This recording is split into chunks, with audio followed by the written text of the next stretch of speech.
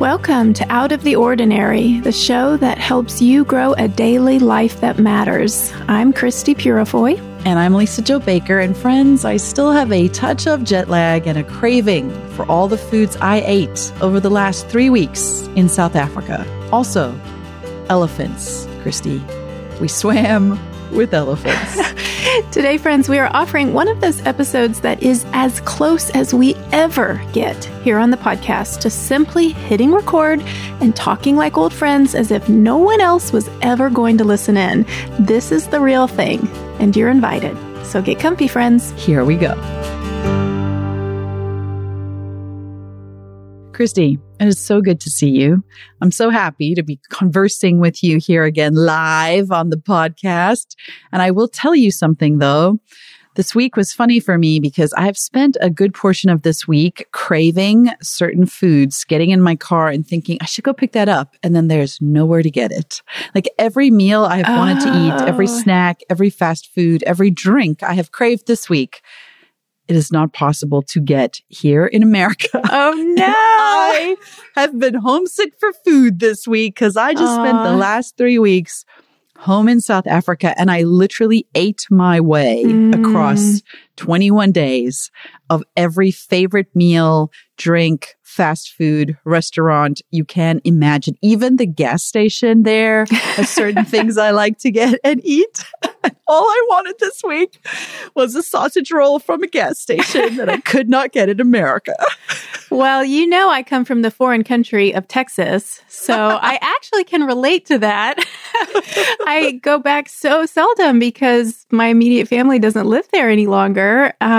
But yeah, if anything would get me on a plane tomorrow, it would be thinking about the foods I grew up with, or the chain restaurants I grew up with that I no longer have access to. So that makes so much sense. Yeah, I've got my list. I mean, there's Bluebell ice cream, and I love a good Sonic drive-through, cherry limeade. Oh my goodness, all these things I don't have in Pennsylvania.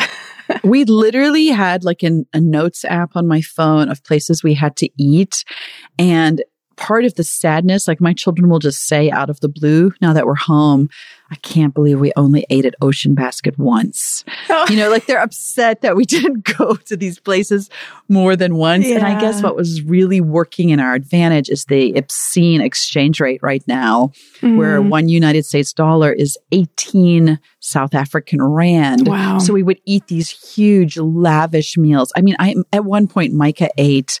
Our favorite seafood place is called Ocean Basket, and they serve the seafood. I really believe they need to start, a branch here in the States. I think it would do so well if that franchise came to South Africa because it is like high-end seafood, but at sort of like manageable TGI Friday prices. And so they have what they call these seafood platters. It comes to you on this big, like silver or metal tray, like, wow. And it's just covered in seafood. And you can have like combination of whatever. Like I had king prawns and fillet of fish and calamari and mussels and rice. It's like this beautiful presentation. It's drenched in lemon butter.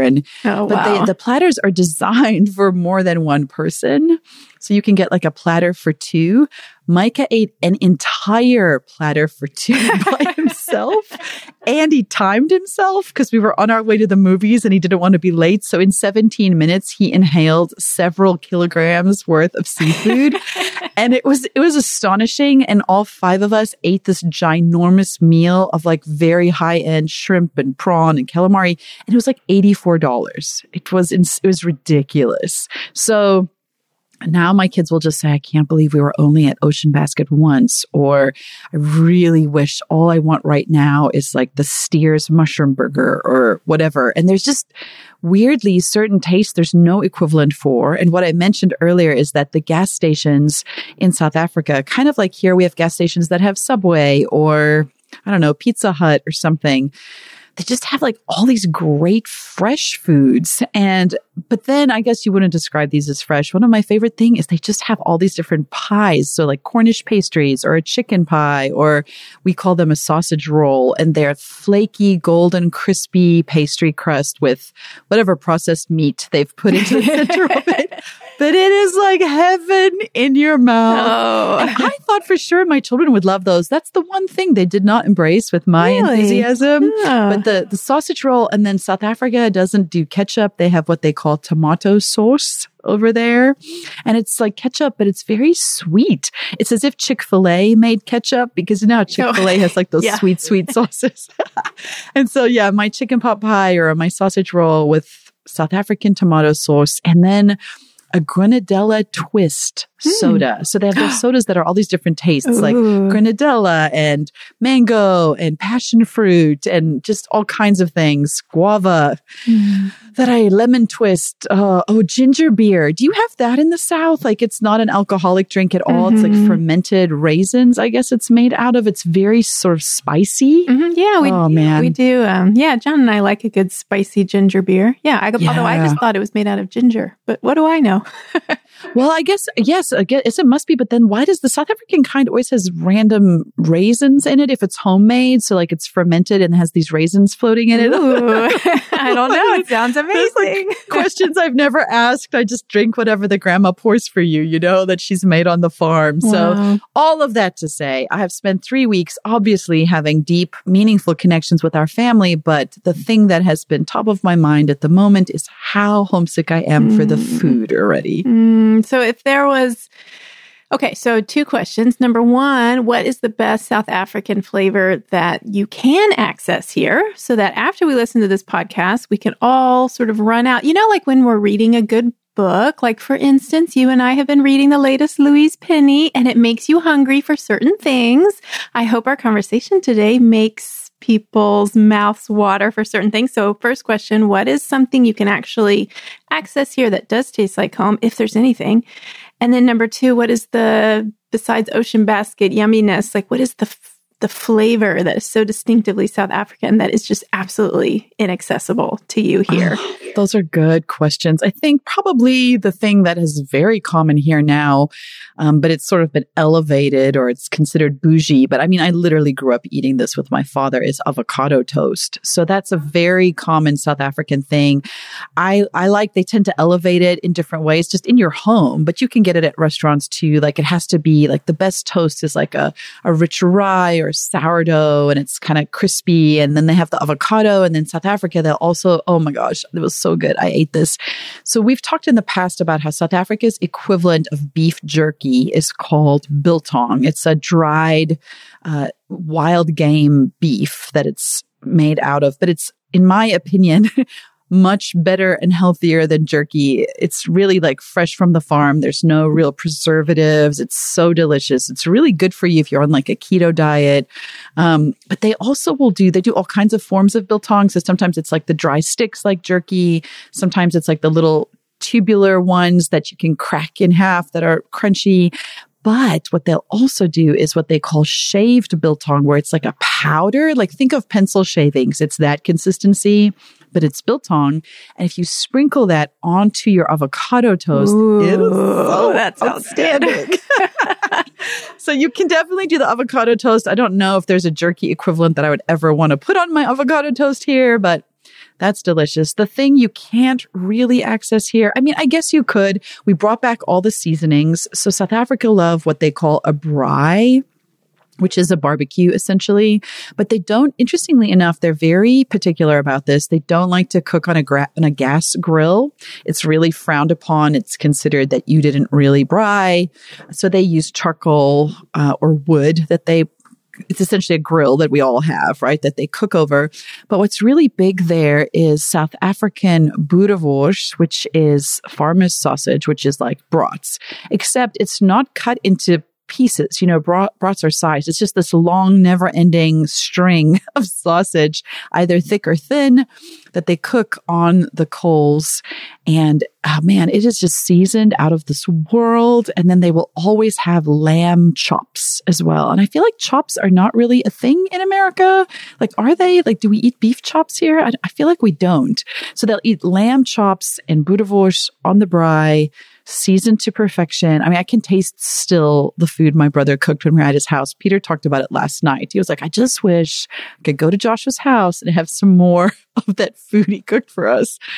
So there's something about the seasoning. So weirdly, the day before we leave, we always go to the grocery store and stock up on like their braai salt and their chicken seasonings and their steak seasonings, because those flavors are very uniquely South African. I feel like we need to do our best, maybe this spring or summer, to try to have some kind of shared braai experience. That would be so fun. Yes, Peter we could recreate that at your house.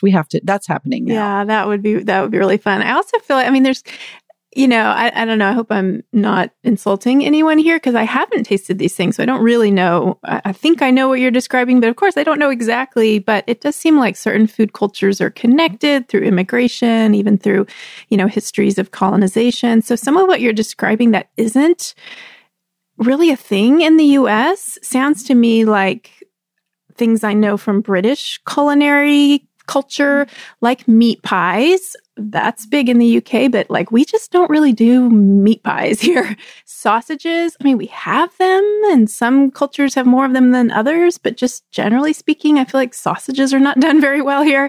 And then, what was the third one? I had a third one in mind. Oh, toast. Yes. Right? Which is so huge in the UK. And we don't really... Sadly, we don't have much of a good toast culture here in the U.S. So, for example, it was just the other day, somebody had woken up in the house. I don't remember which child, one of my daughters, and had toast for breakfast, which I feel like that is a totally acceptable thing to do. And my older teenage son came in, was grumbling about the crumbs or something. And I said, well, so-and-so had toast for breakfast. And he just got a look on his face like, what? That is so lame. Who just has toast for breakfast? And I'm thinking, tea and toast. Everyone who's ever read a good British novel knows about tea and toast. But it has to be like real butter and like good jam. Yeah, and it has to be like a jam that's not like a jelly, like you say here. It has to be like a thick, like a marmalade or an apricot jam or something like in that sort of family that's a little step up from just like the little plastic container you get at, any kind of breakfast place here. Right. It has to be. I will also say what I had for the first time. I've never had this before, which was surprising to me. I went to several great breakfast places there. The other thing is South Africa is very beautiful. So I thought about you a lot, Christy. They really value beauty. So you're never going to find like a strip mall or like the tiniest little coffee shop you go into or a fast food place are just, they feel elevated. The experience feels elevated. And when you go to a breakfast place, it's always got a farmhouse, like a true farmhouse vibe. It's so beautifully done. Like one of the places we went to, the little pats of butter were actually tied with like string around them, like this cute little package of butter came to your table. And at this place, I had the most exquisite latte I've ever had because it wasn't a regular latte. So it was a latte, but sweetened with not milk, but condensed milk. Oh, wow. So what they do is they pour the condensed milk in the bottom and then there's the coffee. So when I took my first sip, I was like, ooh, this is terrible. And my friend was like, what are you doing? That's what the long spoon is for. And then you stir it up and then it's sweetened and flavored and colored this light creamy color and it tastes like so heaven. Good. Kind of like you don't have to add any sweetener. Like a Thai coffee or a Vietnamese coffee, like you can Maybe. I've never had one of those, so I don't know, but they're just so excellent. Yeah. So they're just everything. So I guess transitioning away from food, and this won't just be like a food review of Lisa Joe's, but as we start the new year, like this is where I'm at. I got off the plane 4 days ago. We were there for 3 weeks. A large part of me, I think, is still there. But I thought of you often, and Peter and I talked about this. South Africans just really value beauty. Everything is presented in a very beautiful way, how homes are set up or malls are designed or gardens. or strip malls or your fast food place you like. Just everything about it feels elevated. Now, the opposite of that is that South Africa also has a level of poverty that is so extreme and so shocking that the two are in constant contradiction, largely because the people who love beauty have done it on the backs of those who are living in poverty, providing them with the resources to live their beautiful lives. So therein, we were trapped constantly by that contradiction that you have to pay attention to. The beauty isn't always accessible to everyone, but where you see it, it's jarring because it is just with such attention to detail. And I wonder sometimes if I lived in California, like, would I experience maybe malls differently than I do here? Peter talked a lot about how America is very utilitarian and how we were driving on the highway, for example, between Pretoria, the city where my parents live, and Johannesburg, the city where my brothers live. So when you're on those highway sections, and we have them here in the States, often you're not getting houses there. You're getting industry, right? So there are companies who have like trucking companies or telecom companies or insurance buildings or that kind of business parks. But in South Africa, even the business parks look like parks. Like I kept telling Peter, how are the buildings like this? Like, why are they this beautiful? And Pete just kept saying, you would just never see this in America because you could not justify the expense. It would be considered a complete waste. It would make the endeavor, not feasible. But South Africa, again, that is much of it built on the backs of, very low wages, a huge population that for centuries has been taken advantage of. And not to say that applies to every company we were watching, but it enables a level of beauty and design because of lowered costs that in America you just wouldn't consider worth investing in. So it was constantly this jarring, weird reality of extreme beauty and extreme poverty. And how do you navigate that? Not just as a believer, but as a human. Mm-hmm. Gosh, that is such an interesting issue and such good questions, which obviously we won't solve here in our little conversation. But goodness, I wish more Americans, more of, maybe especially American Christians who, I don't know, would ask these questions like, surely in God's world, it is possible to both cultivate beauty and honor people. And then what does that look like? And rather than just giving up and never even pursuing the question, saying, well, it's impossible, or this is how it's always been. It's really exciting to think about just using our imaginations, like a holy imagination, to imagine other ways. I know that these are questions I've thought a lot about in my local context and local community. There's been a great recent, in the little town where I live, a great speaker series that I got to be a part of that, somebody else had the idea, but a placemaking speaker series. And what they've done is in our little community, they've had a speaker each month who comes and talks about some aspect of community placemaking, right? And a theme that has come up again and again is exactly this, that in our community where we have a lot of older homes and older infrastructure, we have a lot of beauty because it comes from a time when labor was less expensive. And so it didn't cost a community as much to take the time to make a bridge really beautiful with beautiful decorative elements. But now we're living in an age where that feels difficult or impossible. And now we need to replace that bridge. So as a community, people are asking, well, is there still room for beauty? How do we justify it? How do we talk about it as a community? How do we still value it, knowing that economic conditions are different? And there's no easy answers, but I don't know, I guess maybe I mentioned, especially for Christians, if we believe that beauty is one of the, I call it one of the languages of God, one of the ways that God shows himself to us and we respond to him, then it can't just be this extra. It can't just be decoration. I don't know. These are, I could just go on and on about this. So, well, clearly you and John will need to come to South Africa because it is like your country. You would love the weather. It's literally perfect weather. Peter and I just kept saying, what is it? How do they not know like that they live in perfect climate? Wow. There's no humidity. It gets hot, but it's a very dry heat. In the late afternoon, it rains. It doesn't get humid. It just cools down in a lovely way so that in the summer evenings, you could maybe wear a light sweater if you wanted to. I mean, it's ridiculous. Okay. Wow. Zoe kept saying there are no clouds. How is the sky always this blue? I mean, but speaking about community and the relationship between community and then intentional beauty is interesting because one of my oldest friends, and what a gift to still be friends with someone you've known since you were 5. That's how long we've known each other.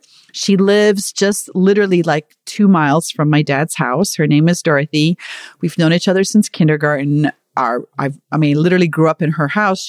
She grew up in my house. And what's so crazy now is that her daughter, who is, I think, a junior in high school, is in the same class as one of my little sisters. So they like know each other. And so I had Dorothy on my list of people I need to try and see while I'm home, but there's so many people to see. And I got home late one night from having gone out to dinner with my dad. And my boys are at the table and they go, "Hey, Mom, guess who we saw today?" And I say, "What? Who?" And they say, "We saw Auntie Dorothy." And I was like, "Wait, what?" And I guess Lulu, my little sister, they had taken the dogs for a walk. My boys had gone with, and they just walked over to Dorothy's house. And so Dorothy then texts me this photograph of my sons and her daughter. And she goes, "Look, I can't believe it. Your kids came over today." And it was just so amazing. And I said to my boys, "Wait, what? You got to see her?" And it was like, literally 9 or 10 already at night. And I said, "I'm getting in the car and going over now because that's ridiculous."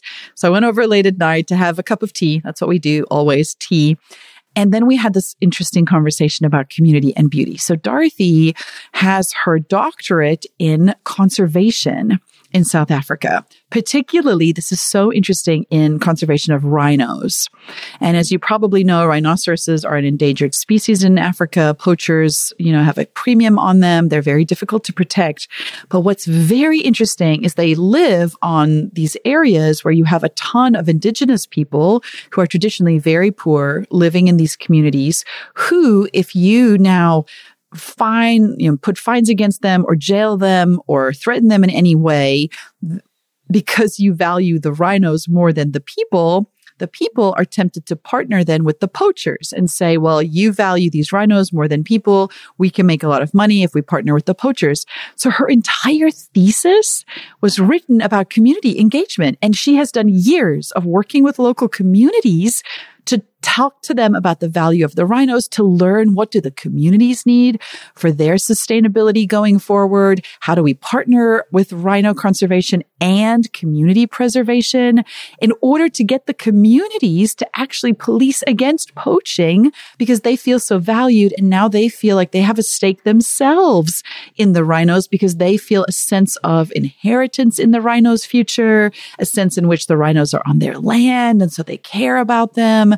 It is this incredible story. And she says, anytime you prioritize rhinos over people, you immediately lose out to the poachers. But anytime you tell a story so that the community sees themselves as the most important, they will instinctively then adopt wanting to work together to preserve the rhinos, which they see as part of their own legacy. Isn't that beautiful? That's gorgeous. And again, as a Christian, one of the things I believe is that Christ is reconciling all things to himself, and that as Christians, like to participate in, Christ's life in the world almost always looks like reconciling work. And there's so many ways to do that. And we tend to think of it maybe in very narrow terms, but anywhere where there's enmity, where there's division, where we feel like we have to choose one over the other and something good suffers because we're trying to do some good over here. I just feel like, no, there's got to be a reconciling way.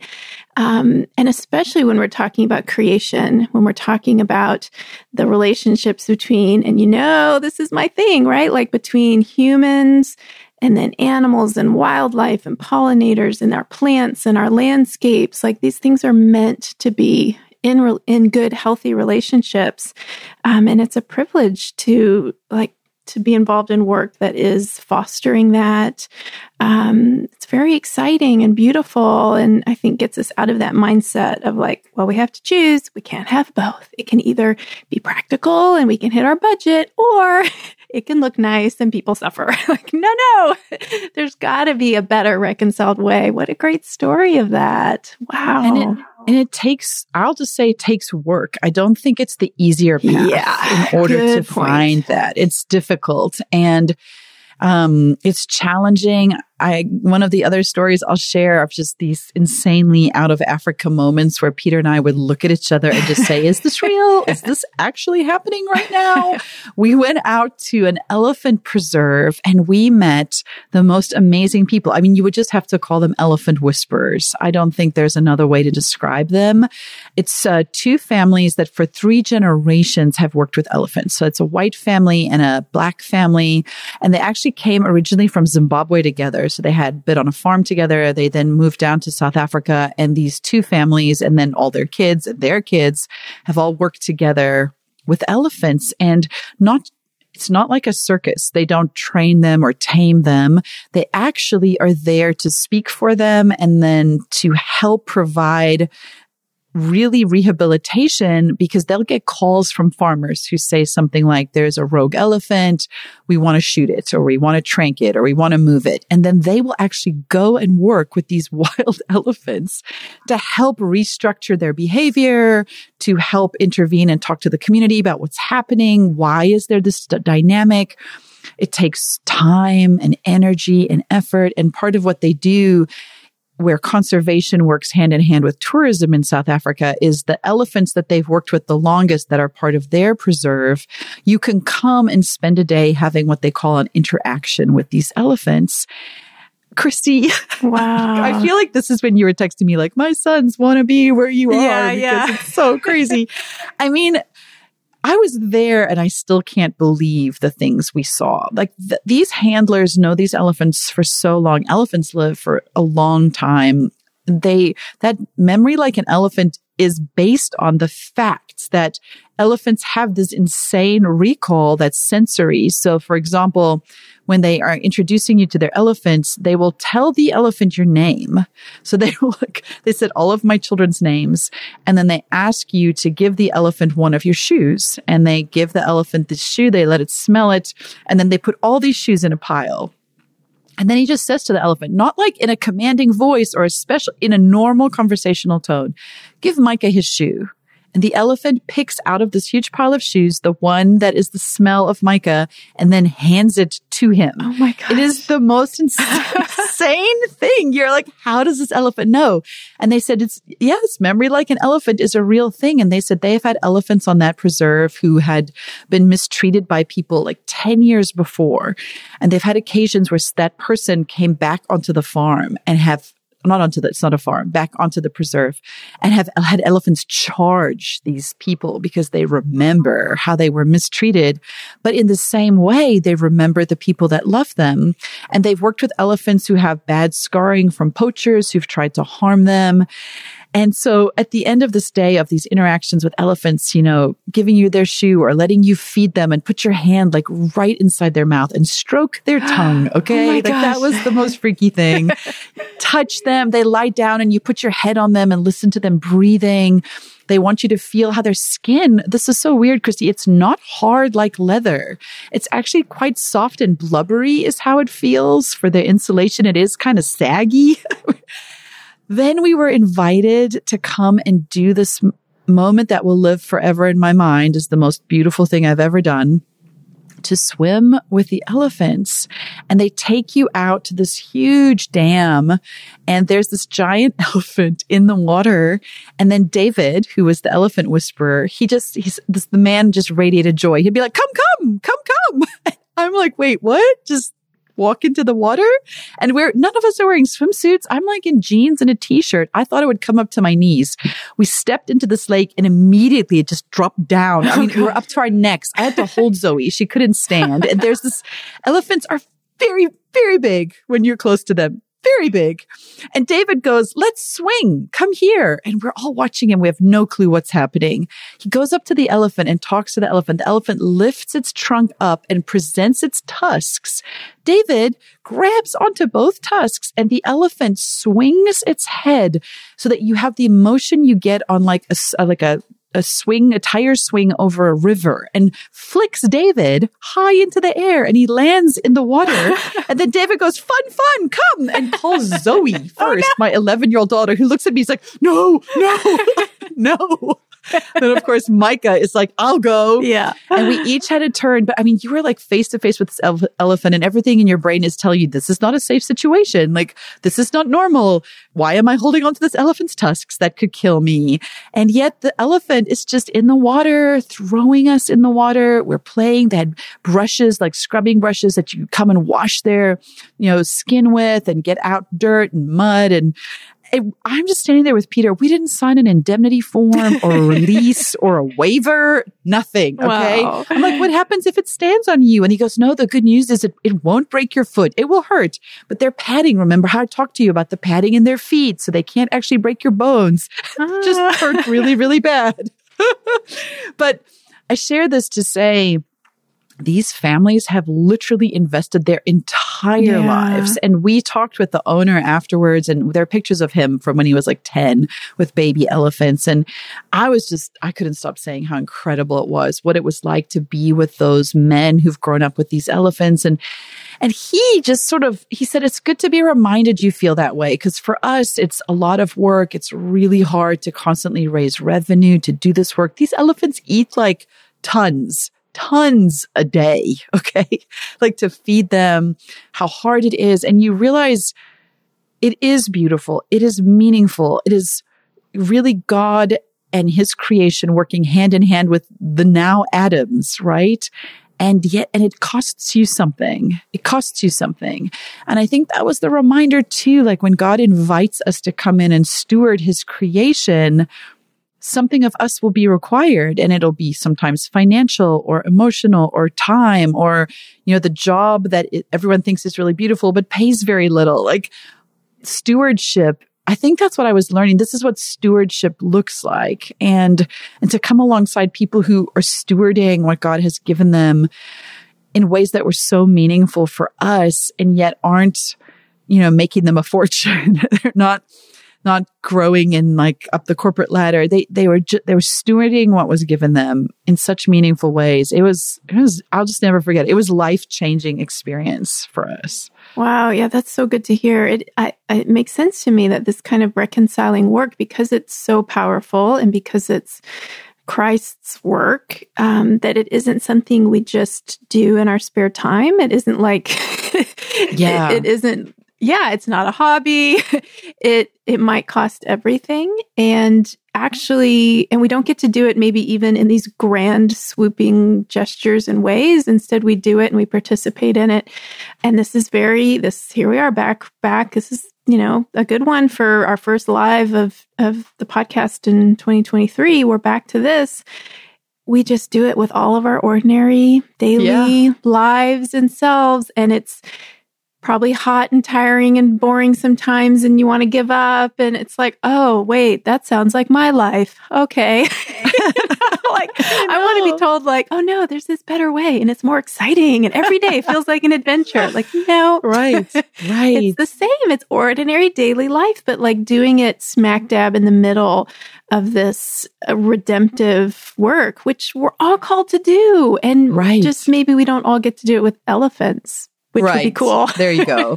Yes, I know. Well, I think it'll be fun to continue this in the next episode, guys, where it's a 2-part conversation here about, this first one's kind of sharing some of these fun highlights. And then the second one, maybe unpacking some of our observations that take this conversation a little deeper to bring back here to you guys, some of what we got to experience and learn, but that I think applies to, as Christy said, our lives here as we think about who we are going into this new year. So you have to stay tuned for next week, because there was a statement my daughter made really about the difference between America and South Africa that has just stuck with me in such a profound way, and that I hope influences how I think about the calling on our ordinary lives on this side. But in the meantime, you'll have to go to my Instagram and check out. I did a bunch of different reels from these experiences, and you can see the elephant one on there that I actually go back, Christy, and rewatch often because it just seems to me like, did that